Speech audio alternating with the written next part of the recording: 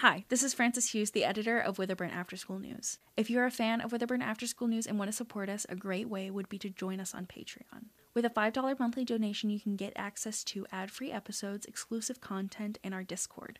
You can also make a one-time donation on our Ko-Fi and gain access to the Discord along with a special Discord role. You can find the links to our Patreon and Ko-Fi in each of our episodes, or you can go to patreon.com/witherburn or ko-fi.com/witherburn after school news. Thank you to all our supporters. We couldn't do this podcast without you. Hello, Witherburn! It's been a tough week for our local high schoolers, and let me tell you, I am glad it's over. Any student in high school right now knows that this week was crunch week, with the history, science, and English department all having tests. Seriously, why do they always do that? I mean, they should have a law or something that you can't have more than 2 tests a week for your core classes. It doesn't matter, though, because it's all over now. The weekend has finally arrived, so we can rest and relax. Moving on to the news, we can see that it's been a unique week. We have some news coming from the school, particularly news about a certain Hunter Clark, which I will be first to say is very scary considering the strange graffiti left on the school last week. We also have lighter news, though, like the ongoing raccoon problem, along with tips on how to prevent it. All that coming up on Witherburn After School News.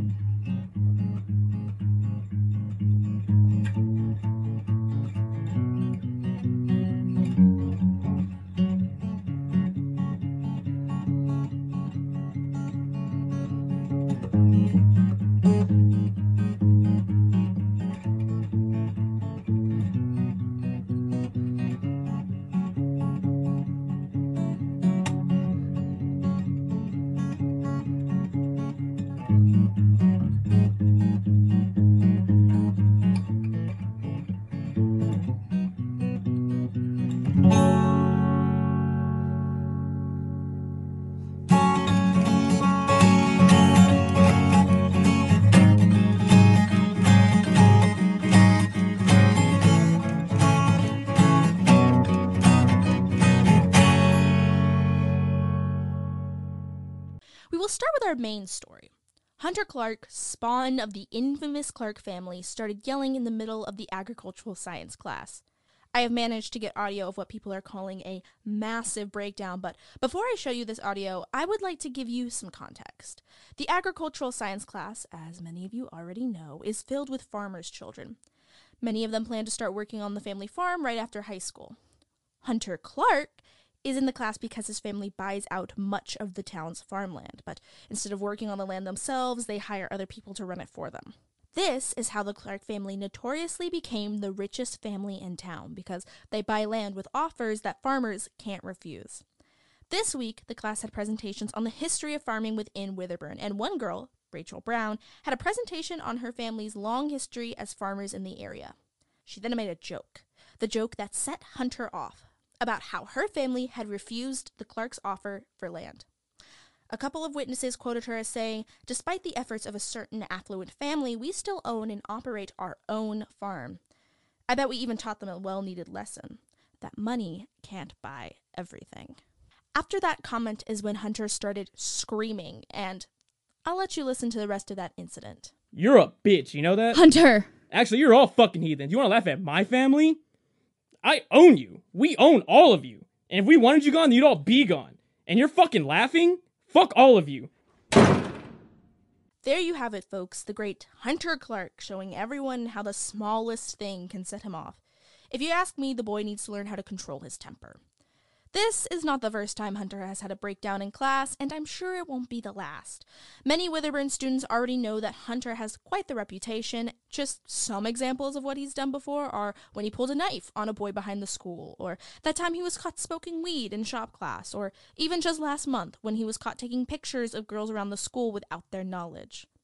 But he hasn't been disciplined by the school due to his family status yet, so chances are that won't change just because he blew up in ag class. And this is why I talk against the Clark family so much. They all think they can get away with whatever they want. Seriously, this family ignores the law and order of this town so often that we don't even bat an eye anymore. I know, I sound like a broken record to my consistent audience members, but they just make me so frustrated. I'm here to report on news, though, not give my unwanted opinion about the Clarks.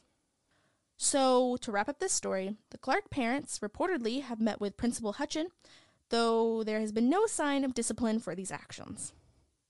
What a surprise. Football season is starting, and Witherburn, our team is looking at a winning season this year, with the possibility of state even being thrown around. Now, listeners, I am not the biggest sports fan, but I'll still show some school spirit every once in a while and wish the team good luck for the season. I mean, even I can tell the roster is looking good, with Bo Stoker being the first-string quarterback, Kennedy Golder being the head lineman, and, in a surprising twist, Hannah Golder being the starting kicker. Honestly, y'all, I didn't expect Witherburn to be the first in the district to have a girl on the football team, but I will also welcome the nice surprise. And let's talk about Hannah for a moment, shall we? She's caused a bit of ruckus in town, but most of it's good. She even got a shout-out from her church's pastor this Sunday. Though, not all of it has been great, since some of the more sexist people of the town have taken to Facebook. Mr. Sutton, I'm looking at you. To say that girls shouldn't play football because it's a man's sport. Mr. Sutton, there are so many things to get mad about, and high school football isn't one of them. So I think I speak for everyone when I say, you need to get off Facebook. Anyways, Hannah does play forward on the women's soccer team and has led that team to 2 district championships. She is well known as the strongest kicker on the team, so I guess it's no surprise that the football team saw her as a good fit, since their main kicker graduated last year. Her brother is rumored to have encouraged her to join, and people said they have been practicing all summer. Now, for all the women's soccer fans out there, don't worry. Hannah still plans on playing this spring season. So, maybe she'll bring home 2 district championships this year. Again, good luck to Hannah, and good luck to the rest of the team. There is a raccoon problem in Witherburn. I mean, when is there not? But this time it's actually becoming a problem. Residents are waking up to find trash scattered around their yard, raccoon families in their garage, and running outside to find their pets decided to get into a tussle with one of these creatures. One woman even claimed that a raccoon stole her wedding ring. You might be wondering, what has caused this dramatic increase in this sneaky pest? Well, local wildlife officials are saying that the increase of food being left outside from summer activities could be a cause. Also, the recent development of some of the nearby woods could be chasing them out of their habitat. No matter what has brought them into your garbage and garages, I'm sure you want them gone. So, here are some tips on how to prevent raccoons from wreaking havoc on your property. Tip 1. Secure your trash cans. You can do this by taping them closed at night, or you can buy raccoon-proof lids from places like Pharaoh's. Tip 2. Get a few tennis balls and soak them in ammonia. Place them in places you don't want them scrounging around. Tip 3. Plant cucumber. Raccoons hate the smell of them, and also, you'll have cucumbers. Tip 4. Install motion-detecting lights to scare them off. And finally, tip 5. Buy coyote blood and circle it around your property right before sunset. Raccoons will smell the scent of the coyote and never go near your yard again. Personally, I didn't know that raccoons hate cucumber. For any green thumbs out there, this seems like a handy trick. Good luck stopping those raccoons, Witherburn. Now for everyone's favorite segment, Monster of the Week. This week is actually surprising because it doesn't come from Mr. Pickler, but instead from Rachel Brown. You see, Rachel was walking home last night after band practice when she started to feel like she was being followed. She looked into the woods and noticed these floating lights that she claimed followed her and got closer to her as she continued to walk home. Finally, once the lights reached the tree line, she decided to book it home, which thankfully was only a few streets away. Once she got home, she immediately got onto her class's group chat, and what I'm about to read to you is the conversation that went down. Rachel. Okay, guys, that joke was not funny. Whoever pulled that shit needs to fess up now. Student. Rachel, what are you talking about? Rachel. Y'all don't play dumb. I know 2 of y'all were following me in the woods with lights. It's really not funny, especially with everything going on. Student. We didn't do that, Rachel. Are you high or something? Rachel. I'm not high. I saw lights out there. Now, Witherburn, I have to admit that this was a hard monster to pin, but I'm thinking what Rachel saw were the infamous Brown Mountain Lights. These lights are found in North Carolina, which, admittedly, is much farther north than us, but these lights are still an iconic piece of Appalachian lore, so who knows? Maybe they traveled farther south. Now, legends of these lights go back as far as the pre-colonial period, with many indigenous people telling stories and warnings about these mysterious orbs. Now, listeners, depending on who you ask, these lights are either nefarious or simply ghosts of the past. Some stories say it's a vengeful spirit of a murdered wife who follows men who hurt their wives into the woods where she kills them. But many say she has trouble telling good men from bad.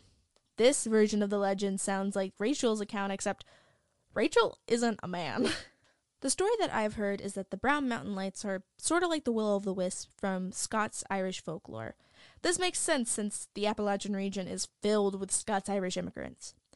Though the most popular belief is that these lights are simply ghosts walking the mountainside. Whether it's the ghost of two friends or the ghost of two lovers, the story varies, but most people seem to view them as harmless. See, isn't it interesting how this one phenomenon can create so many legends, and legends that have been told for centuries? I mean, I have so many notes on these lights. But if I was to read all of them, then this segment would go on for over an hour. Anyways, though the legends are interesting, there are a few logical explanations to these lights. One theory is that it's just swamp gas lighting itself up during the night, which doesn't make much sense near Brown Mountain, but for us that live near the swamp, then this theory actually holds some weight. Another theory is that it's ball lightning, which is extremely rare, and I would be shocked if that's what Rachel saw. Then, the final theory is that the Brown Mountain Lights are just campers.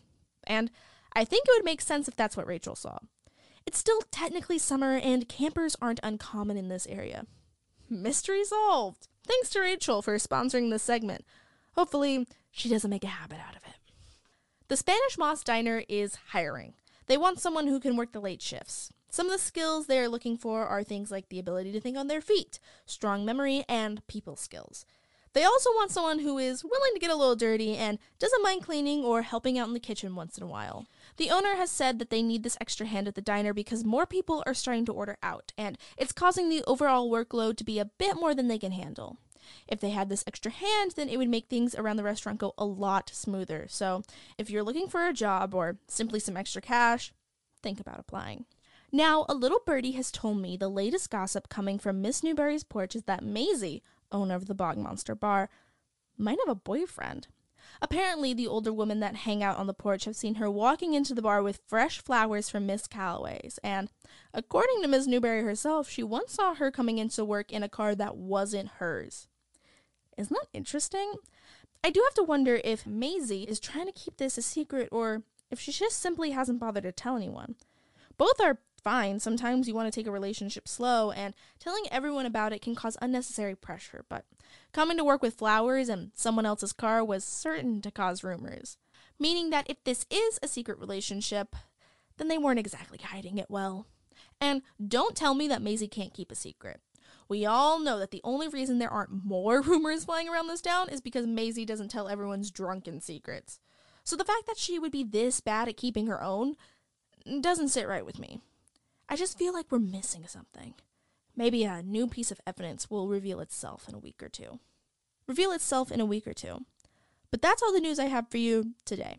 Hopefully next time we'll have news on if Hunter faces any repercussions, and hopefully you can stop those raccoons from bothering you.